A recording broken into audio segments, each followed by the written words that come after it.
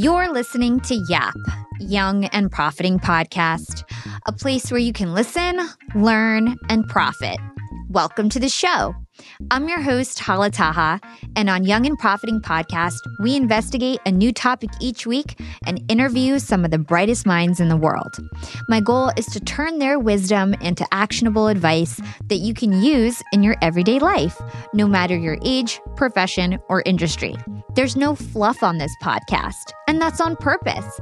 I'm here to uncover value from my guests by doing the proper research and asking the right questions. If you're new to the show, we've chatted with the likes of ex-FBI agents, real estate moguls, self-made billionaires, CEOs, and best-selling authors. Our subject matter ranges from enhancing productivity, how to gain influence, the art of entrepreneurship, and more. If you're smart and like to continually improve yourself, hit the subscribe button because you'll love it here at Young and Profiting Podcast. Body language and nonverbal cues play a huge role in how we're perceived and how we judge others. For example, if you're applying for a job and your arms are crossed, the interviewer might assume that you're defensive or closed off. But if you're sitting up tall and relaxed, you're more likely to come off as confident and self-assured. Our brains are hardwired to make assumptions based on this visual form of communication, and we can use this knowledge to our advantage.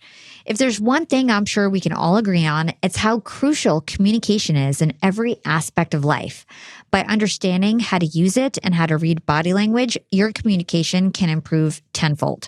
In this episode, I talk with human behavior experts who share how we can hack our nonverbal cues to make great first impressions, gain authority, and so much more. I'm joined by Chase Hughes, the founder of Applied Behavior Research and author of the best-selling book, The Ellipsis Manual. Mark Bowden, the #1 body language expert and founder of Truth Plane. Blanca Cobb, a TV personality and body language and deception trainer.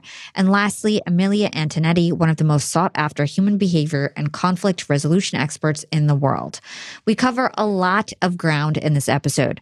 We discuss overriding the reptilian brain, body language tips for making a great first impression, detecting deception, and so much more. This is a highlight episode from a Clubhouse Live I hosted back in February of 2021. So if you enjoyed this episode, be sure to scroll back in our archives to check that one out. And all of our content here at YAP is evergreen. So I encourage all of you guys listening in to go back to episodes you may have missed, especially if you're a new listener. I've also had some of the panelists on the show before one-on-one, like Chase Hughes and Mark Bowden. Go check those episodes out if you enjoyed them in this panel, and I'll include all those links in the show notes. If you're wondering how to gain influence, be more authoritative, and make better first impressions, this is one episode you'll want to check out. So the first question is for Mark. When I have researched human behavior, something that comes up time and time again, especially when first looking into the topic, is our reptilian brain. And so I want to understand and want everybody listening today to understand what our reptilian brain is and why do we need to dampen its influence? Yeah, great question. Okay, so the reptilian brain. Look, the reptilian brain is a metaphor. You don't actually have a reptilian brain. It's an idea that we've come up with to help you understand the processing that your mind often does. So we often say that you have kind of three brains, or what we call the triune brain system, which is you've got this very old reptilian brain. It's about 500 million years old. It's the thing that looks after your safety, looks after your temperature. It tells you when you're hungry. It has some of those sexual urges as well. And its coding system, again, that's a bit of a metaphor. Your brain isn't a computer. It's not anything like a computer, really. But its coding system goes right back to the earliest reptiles, the dinosaurs, essentially. Now, on top of that, you've got what we call the paleo-mammalian brain. It's the social brain that you have. And it learns the rituals, the customs, the goals, the signals of your community. It gets taught by your primary caregivers, the people around you that have resource. And it tries to mimic those primary caregivers, those important people in your life that have resource, so you will fit in to a society. And on top of that, you have something called the neocortex, the new brain. And that you can teach that one yourself. It's able to read books and learn new behaviors and new ideas. So you've got this new brain which you're really in charge of. You've got this social mammalian brain, which is kind of programmed a little bit for you by your society and the societies you want to fit into. And then there's this instinctual reptilian brain, which you've got really no control over at all in the behaviors that it's going to put out. And a lot of body language, a lot of behavior that often we will observe, especially when people are under stress and pressure, that comes from the primitive brain, that reptilian brain. So I hope that answers your question there, Hala.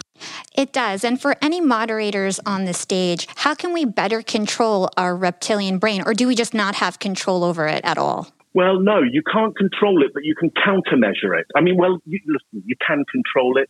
You'd have to get some kind of sharp object and kind of poke around in it, and you'd probably kill yourself, so you don't want to do that. Well, there's some drugs that you can take, but they'll stop you breathing as well. So any control that you try and have over your primitive brain will most likely kill you at the same time.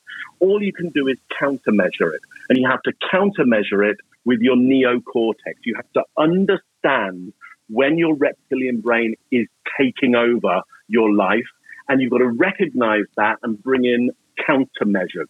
So look, as a moderator there, you might find yourself getting anxious or worried, like if you don't hear any sound, if suddenly I cut out, anxiety or worry might come over, and your breathing rate would change and your heart rate would change. Well, one of the things that you could start to do is control your breathing around that and just breathe in a way that you might think is calm and assertive rather than panicked and out of control.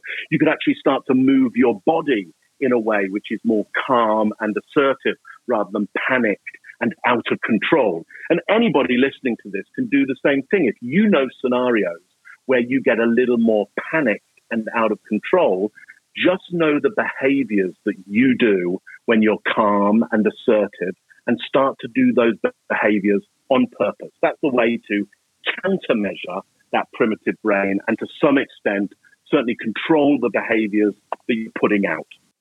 I love that. So basically you're saying if you're feeling anxious, start to breathe and do movements that calm you or that you would do in a calm state, and it's essentially tricking yourself to feel calm. Yeah, it's exactly that. What you want to do is to kind of look at the behaviors you do when you're calm and assertive and just reproduce those as much as you can when you're getting that early trigger or some early experience of the behaviors of being panicked, out of control, whatever you don't want to be doing.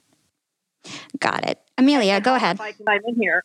So 100%, like Mark said on, right? It's the not trying to disconnect from the primary state, but to have behavioral tools that channels it towards the path that you're going on. So, for example, anxiety, right? So Mark's example about being anxious prior to an event.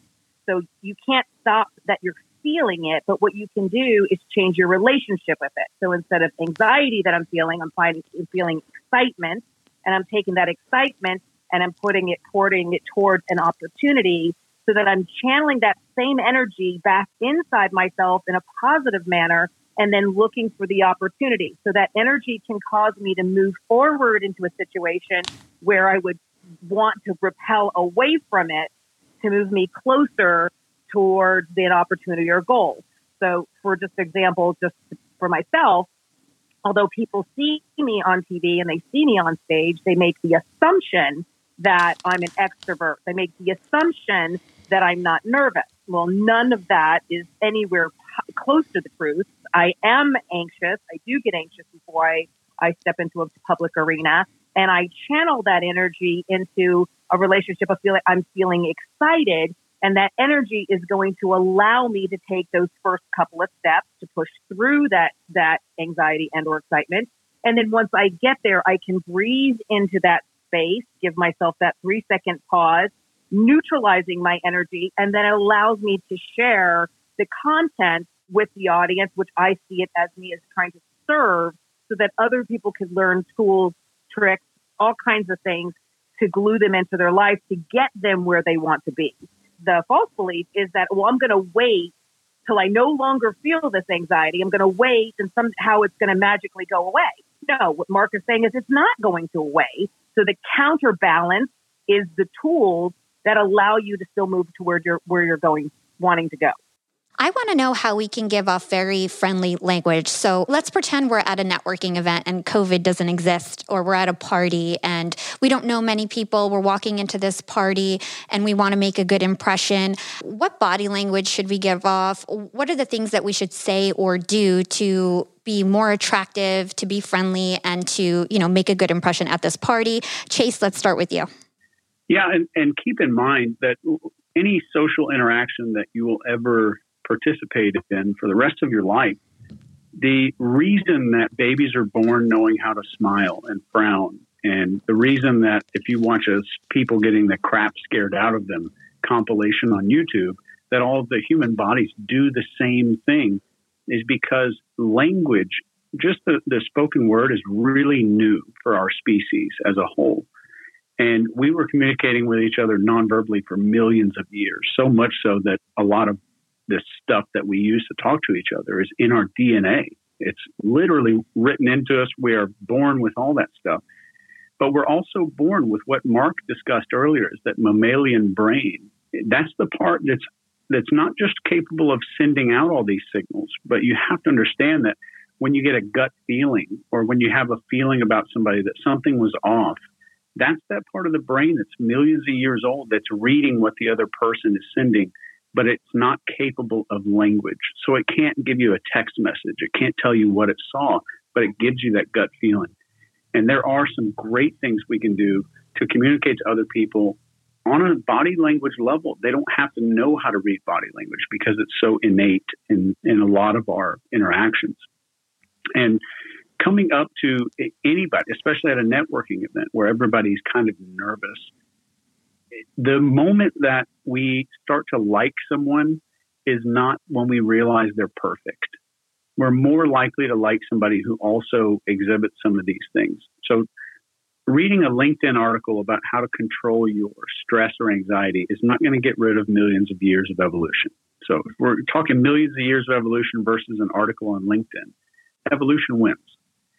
So a lot of the things that we can do is show some gratitude on your body. Like, how would you look right now if you were feeling absolutely grateful for everything that's going on? Mark has a fantastic TED Talk on winning trust of people, especially in these types of situations, with something that Mark, I'm sure, will talk about called the truth plane. And I think it's really important to understand the proxemics of conversations, especially at these networking events where you don't want to be 180 degrees from the other person, like face-to-face interactions. Just one other small tip would be just to angle your body away just a little bit instead of this direct head-on or face-to-face situations. And I would say that the more interesting, not interested, the more interesting you can make that person feel, the better you're going to do on as far as rapport goes. Yeah, actually, Chase, I have a follow-up question. Why angle our bodies? Like, what's the difference there? I think anybody that's up here on the panel would be able to answer probably more eloquently than I would. But this triggers almost a challenge mechanism in our brain. So that part of our brain that reads nonverbal communication sees a potential threat to be more present and more clear in the situation if we're face-to-face. And from interrogations to job interviewing skills, even in the intelligence communities, when we're recruiting an intelligence asset overseas, we teach that angling away this body positions from another person kind of helps them to identify that we're almost looking the same direction. We have a common goal. We have some common ground here. And in most of these situations, if we're face-to-face, the person doesn't even know that they're feeling that way. So their gut feeling about you might just boil down to that face-to-face interaction where we're kind of head-on with that person. Let's hold that thought and take a quick break with our sponsors. What's up, Yap Fam? Being an entrepreneur and working remotely definitely has its perks. And I know a lot of you listening in are in the same boat as me. But do you really take advantage of being able to work from anywhere? I know I typically don't, but thankfully this past holiday, I finally decided to make use of my work flexibility for the first time ever. My boyfriend and I decided to pack up and leave to the West Coast to spend an entire month working from home in the sun. We got a super cute bungalow in Venice Beach with a fenced backyard. The change in scenery, the fresh air, and the slower pace helped me to inspire some really cool new ideas for my business. And honestly, I'm feeling really refreshed and ready to rock in 2024. And who helped me make these remote work dreams come true? It was Airbnb. And Airbnb has come in clutch for me time and time again.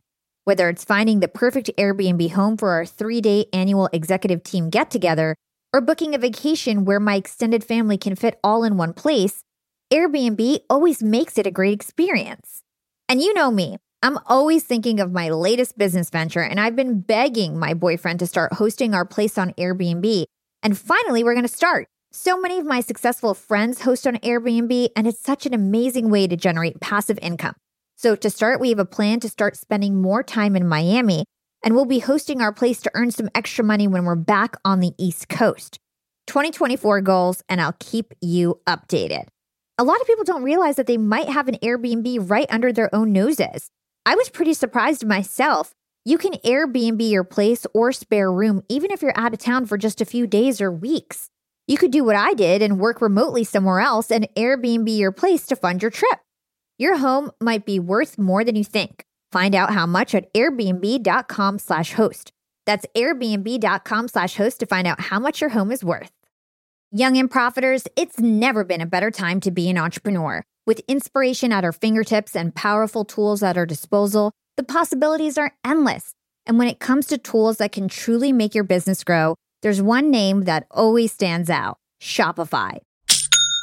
Shopify helps you sell at every stage of your business, from the launch your online shop stage to the real store with the door stage, and even the did we just hit 1 million orders stage? And if you're in that I need to sell more with less stage, Shopify Magic is your AI superpowered sidekick, ready to whip up captivating content that converts from blog posts to product descriptions.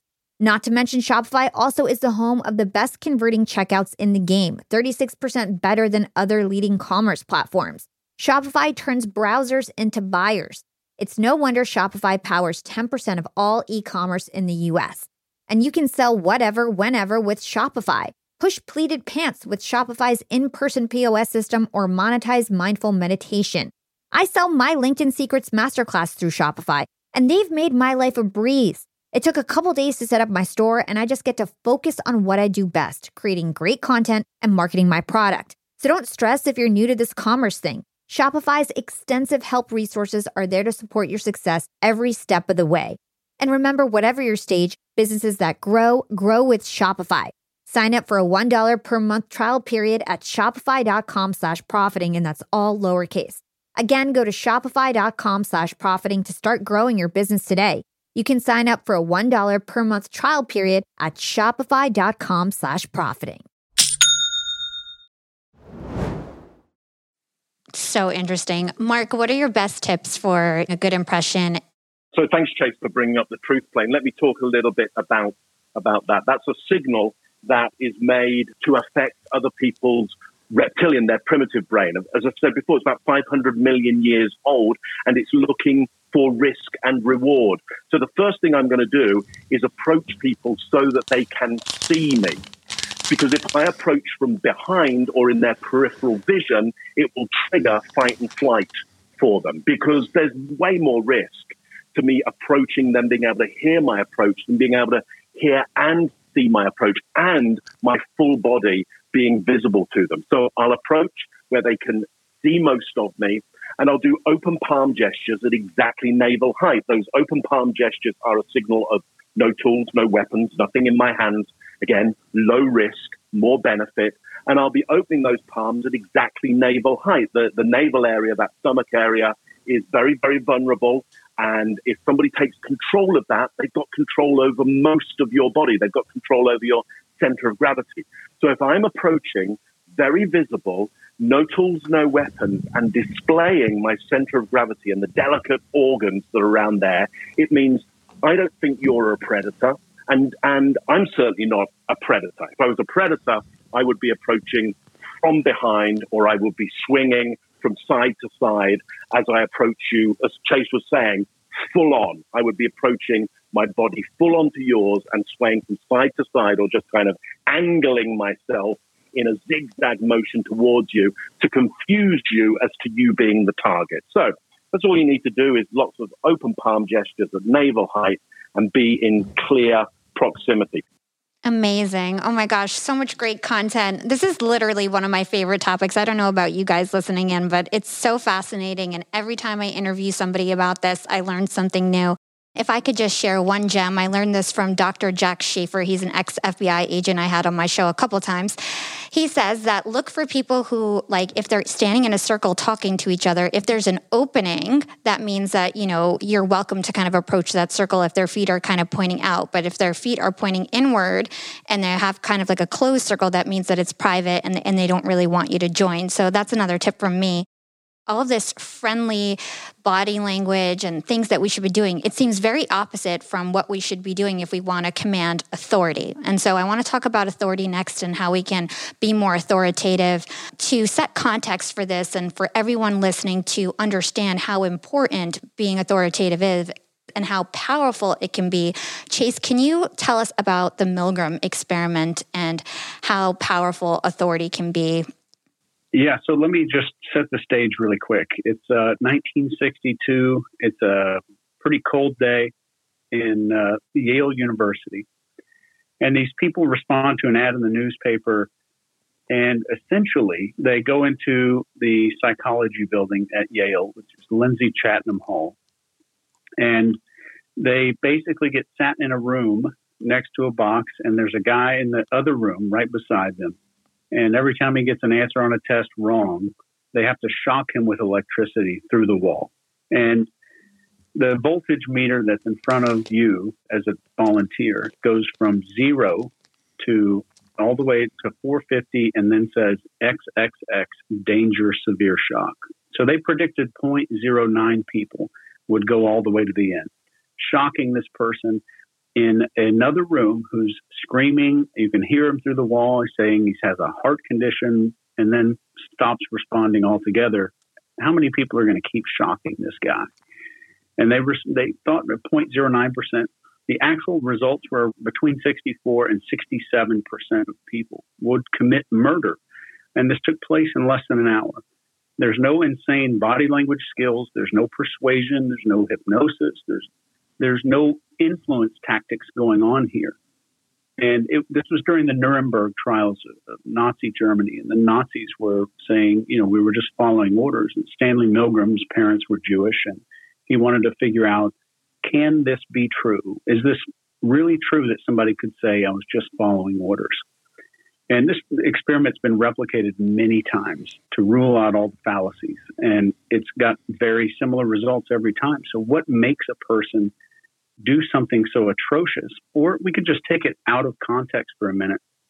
What makes a person feel like they have full permission to do something that is completely outside of their norm? What makes somebody do something very unusual for their character? And that authority plays a major role. And on one hand, part of that authority was this guy's wearing a lab coat. He resembles a doctor, and there's articles on this. If you want to go Google this later and you're listening now, you can look up white coat syndrome and how we're affected by perceived authority. Not just some authorities are unjust. And sometimes even a doctor can give a patient a diagnosis of a terminal illness incorrectly, and the patient still dies. There's plenty of books and stuff written on this. But part of the thing that goes into the authority is our primitive brain, our mammalian brain, if you will, is always scanning, especially in events where we have little information. So if something is new and we're introducing the concept of novelty, the mammalian brain automatically starts scanning for what it perceives as a potential authority figure and makes a decision to follow. And of course, there's tons of body language stuff here. But I would give you're listening right now, if you want the hard and fast tip, the number one thing to start triggering the other person's mammalian brain, which is what makes all of our decisions. So our mammalian brain stuff, all the stuff in the base of the brain makes an emotional, unconscious decision, and then our conscious mind takes credit and rationalizes it most of the time. But if we want to trick someone's brain into thinking, wow, this might be an authority figure, I need to pay a little bit more attention here. Try just for a few days. I want you to try this experiment. Try to not move any quicker than you would if you were in a swimming pool. Make that your maximum speed. If your body was underwater, how fast could I move?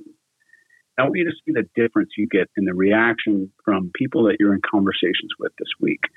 But authority, above all else, persuasion, influence, or anything else, authority is programmed into our genetics, because if we didn't obey the tribal leader, we didn't listen to the tribe. 1,000,000 years ago, 100,000 years ago, we were outcast or we were killed, and our genes, our DNA stops existing on Earth. So powerful. I think everyone is getting so much value out of this conversation. I want to pivot to Mark here. Can you talk to us about how we can hack authority and trigger an obedient response? Yeah, that's a really interesting question there.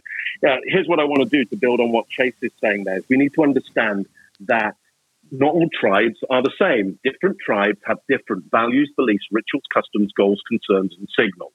And we learn those for the tribe that we are a part of really early on. And when we change tribes, then we change those values, beliefs, rituals, customs, goals, concerns, and signals. That can be really painful. That's really hard work. So look, here's what you need to understand is the white coat in the Milgram experiment will not work everywhere. It will work in all the tribes where that white coat is seen as having value. But take that white coat and clipboard full of scientific ideas, maybe to a homeopathic convention, and it may not have the same authority because that particular tribe have a different set of values and beliefs and goals and concerns. So the way to hack this system, I would say, is to understand the person you are trying to influence and persuade using authority. You need to understand that they are not an individual. They are part of a group. We are social mammals. Anybody who says, yeah, I'm a total individual, you've got a problem. You've got a problem with being part of society, and it probably won't work out for you particularly well eventually, okay? So we are part of groups, and we need to work out how that individual, as part of that group, what value system they are underneath, and therefore, what are the signals we need to give them in order to trigger their paleo-mammalian brain to going, that's a value signal, we pay attention to that, and we do what that signal says. So first of all, you've got to look at that individual and work out what tribe, what group, what society that they're part of and they've signed up to, and what are the most valuable signals you could play them in order for them to start to behave in the way that you want them to behave. That's great. And then the next question I have is for Amilya. I want to know what qualities or traits can kill our authority. Great question. So, we're creatures of habit, right? Our brain is trying to detect unmatches, right? So being consistent in your tone, being consistent to what you're referring to, right, helps other people follow, learn, and validate what we're saying. So, for example, if I'm trying to say I like you, but my face is saying I don't like you, or if I am making a reference into it that's giving a mixed signal, right? People disconnect when there is a conflicting or mixed messaging, right? So often, whether you're talking about a brand or a company or the, team building, anytime you give a mixed message, right, people stop, they pause, they create no action. And so all of those mind, body, and spirit, mind, body, and your intention have to be in alignment to convey the message that you intend in a way to land it to the audience on what's important for them. And so all of that is at play. The more that you can align internally with what your intention is, what are you trying to accomplish, so at least you get your side right, then it gives you more opportunity to then figure out how you're going to connect with what's going on outside of self. But the biggest behavioral tools are internal tools that create exponential outside results. Yeah, and how about the body language or the way that we dress or even our blink rate? Maybe Chase, you can talk to this. Like, what are some of the things that just show that we are not authoritative and we have no authority? Well, going on to what Mark said, in our society or in the tribe, as Mark would put it, how do authority figures dress and how do they look? There was a great experiment done with this called the crosswalk experiment, where this guy in blue jeans and a T-shirt breaks the crosswalk when he's not supposed to, and he crosses the street. Of course, there's no cars coming. A couple of people follow him through the crosswalk, but the same guy goes and puts on a suit and tie and decides to cross the crosswalk and increases the amount of people that follow him across the crosswalk by around 80%.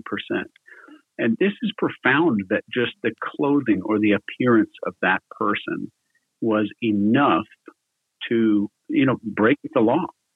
So there's so many visual cues that our brain's reading unconsciously all the time. A lot of those are posture and speed of movement. If there's one thing I think a lot of body language experts, probably everyone here can agree with this, speeds up different parts of our body. So fear makes our body move a little bit faster. So go back to the little experiment and try that again. Don't move faster than you could if your body was underwater. And Hala, remember, we're also using these same behavioral tools behind the scenes. A lot of the work that we do is on set, on TV with our A-list personalities, right? So even though the talent actually is small, we broaden them with their clothing so that we have, shoulder pads so that the gentleman looks like he has more of that stature. When we shoot in an angle so he appears taller. In placement next to other talent, we put them up on a box so that they appear to be bigger, right? Because we're portraying the character. When we're doing talk show environments, if you pay attention now, you'll notice that the host, right, their chair is slightly bigger and elevated over the guest. It's only about an inch or so different, but they are shot differently than the guest. The guest is shot in an angle where the host is shot straight on. The chair is a little bit higher, and these are all subconscious cues of status that you're talking about. And so you're seeing them from the marketing side, that your body's getting conditioned for them. So what we're talking about is reverse engineering them when you want to use them for your favor. So for myself, when I wear red, that gives a different signal to an audience than I wear blue. So if you look at the stuff that I've done more on, say, Fox and CNBC and that type of stuff, you'll see me in blue. If you see me where I'm being more in a role of an expert, you're going to see me on red. If I'm working with a younger audience, you're going to see me in yellow, right? And so you have all of these tools around you, behavioral tools that you can use to your advantage based on your desired outcome. Or is your desire to engage so that you're helping and serving? Is your desire to be authoritative so people are listening? Is your desire for credibility so that you're respected? And all of it, body language, choice of words, color, height, positioning, all makes a difference in the outcome and response that you're getting from others. We'll be right back after a quick break from our sponsors. I want to talk to all you employers out there, and let's talk about company culture. At Yap Media, we have a super unique company culture. We are all obsessed with excellence, and we even call ourselves this really cute name, Scrappy Hustlers. We're all Scrappy Hustlers at Yap Media. And my team is growing fast. And hiring is a pain in the butt, especially if you're looking for A players that are going to roll up their sleeves. But luckily, when it comes to hiring, I no longer feel overwhelmed by the search for the perfect candidate because I use Indeed, the ultimate hiring platform. Indeed's matching engine always presents me with a pool of high-quality candidates that match my job description to a T. If you're tired of drowning in your hiring pool, Indeed is here to rescue you. You can use Indeed for scheduling, screening, and messaging your candidates, making the entire hiring process a breeze. And Indeed doesn't just help you hire faster. 93% of employers agree that Indeed delivers the highest quality matches compared to other job sites, according to a recent Indeed survey. I've hired some of my best employees at Indeed, some of my best scrappy hustlers. With over 140 million qualifications and preferences analyzed every day, Indeed is constantly learning from your hiring preferences. So the more you use Indeed, the better it gets at actually hiring your perfect match. Join the ranks of more than 3.5 million businesses worldwide that have already chosen Indeed to hire great talent.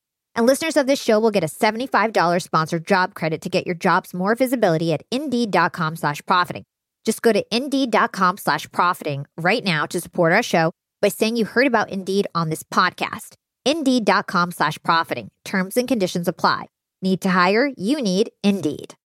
Young and profiters, I've got a fun fact for you. Did you know that by 2030, over 85% of the jobs that will exist haven't even been invented yet? And that's why we need to acquire new skills and stay relevant and adaptable. By embracing lifelong learning, we can future-proof our careers and our businesses. That's why you've got to check out Economist Education. Economist Education provides online executive education courses tailor-made for professionals just like us, crafted by The Economist's own editors and special experts. Economist Education courses are designed to sharpen your professional skills in key areas like data storytelling, critical thinking, sustainability, and so much more. I highly recommend checking out the Economist Education course, Business Writing and Storytelling. It's packed with valuable practical advice on how to inform and persuade through writing reports, social media, presentations, and beyond. The best part, these courses are online, flexible, and self-paced, lasting anywhere from 2 to 6 weeks. You're guided by expert tutors. You'll dive into a mix of videos, podcasts, texts, quizzes, and weekly assignments. Plus, you'll get a 3-month digital subscription to The Economist to support your learning journey. Economist Education provides access to online forums where you can network with peers around the globe. In a world where knowledge is power, Economist Education empowers you to lead the way. Economist Education is an incredible way to stay ahead in business. And I've got a special offer to get you started. Get 15% off any course, only available by going to my special URL, education.economist.com/profiting, and then enter the promo code profiting at registration. This offer ends on March 31st, so don't wait. For 15% off, go now to education.economist.com/profiting and use code profiting. Again, this ends on March 31st. If you want 15% off, you've got to go to education.economist.com/profiting and use promo code profiting at registration. Young and profiters, I actually have a nasty habit of ordering way too many groceries. I'm embarrassed to say it, but I've wasted so much food in the past, and I felt really guilty about it, but now my conscience is clear with HelloFresh. Each week, I get ingredients shipped to me with step-by-step recipes. I get fresh, pre-measured ingredients that get me whipping up delicious dinners in no time. And then I reduce waste because you get exactly what you need and nothing else. I love trying new foods, and HelloFresh has over 45 recipes and more than 100 seasonal add-ons to choose from every single week. It's so much fun to pick out my meals. It's easier than ever to find something that everybody in your family will enjoy. I personally like to stick with the basics when it comes to HelloFresh. I get their meat and veggies plan. I love the options they have for that. And trust me, it's cheaper than takeout, and with pre-proportioned ingredients, you'll never waste money on excess food. And now Green Chef is owned by HelloFresh, which gives me an even wider variety of meals to choose from.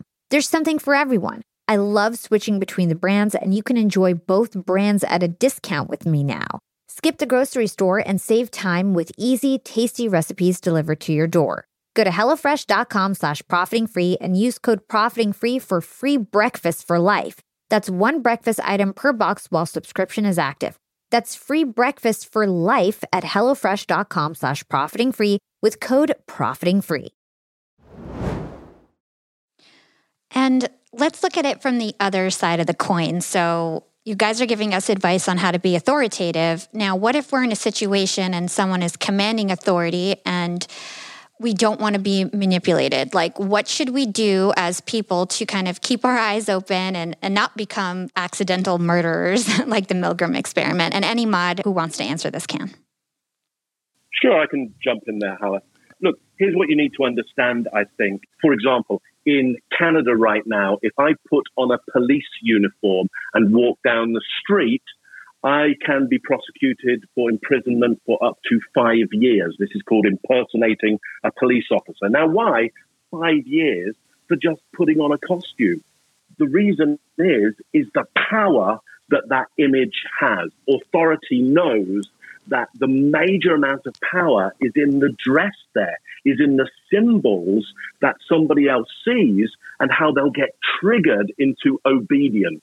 And that's been done in the paleo-mammalian brain. You were taught that obedience. You were taught, when you see this badge, when you see that hat, when you see that uniform, start to do specific actions around that. Be compliant.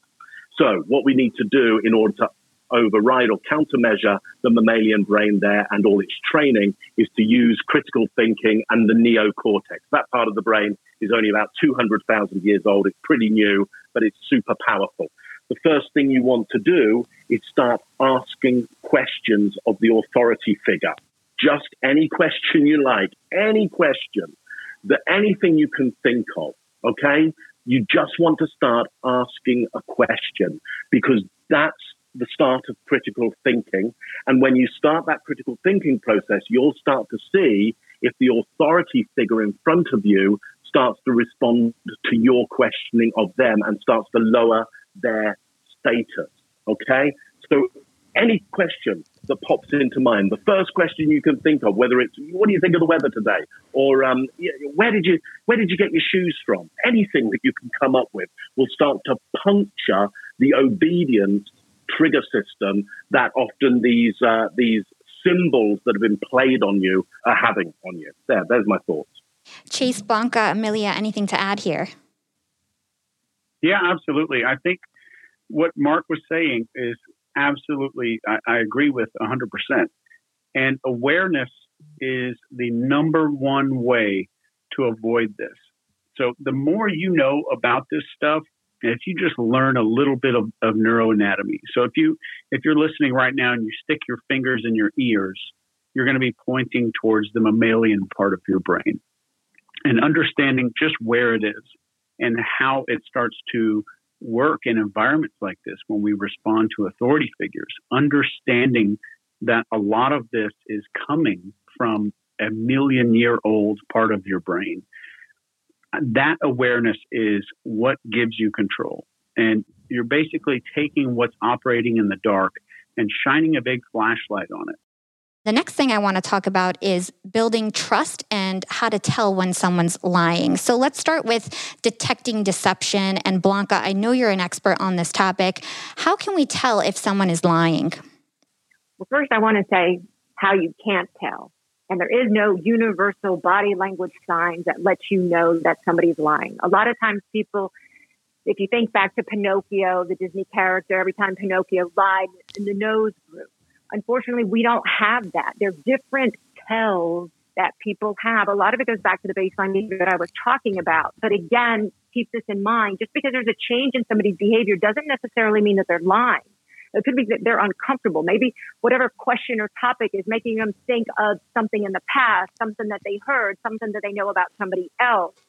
However, when you can start pairing up changes in body language, but really listening into the words, what people are saying, what they're not saying, that can give you a sense of maybe there's a hot spot. Hot spot, I think, is a more appropriate word because I don't want for people to say, oh, I heard this, so that means somebody's automatically lying.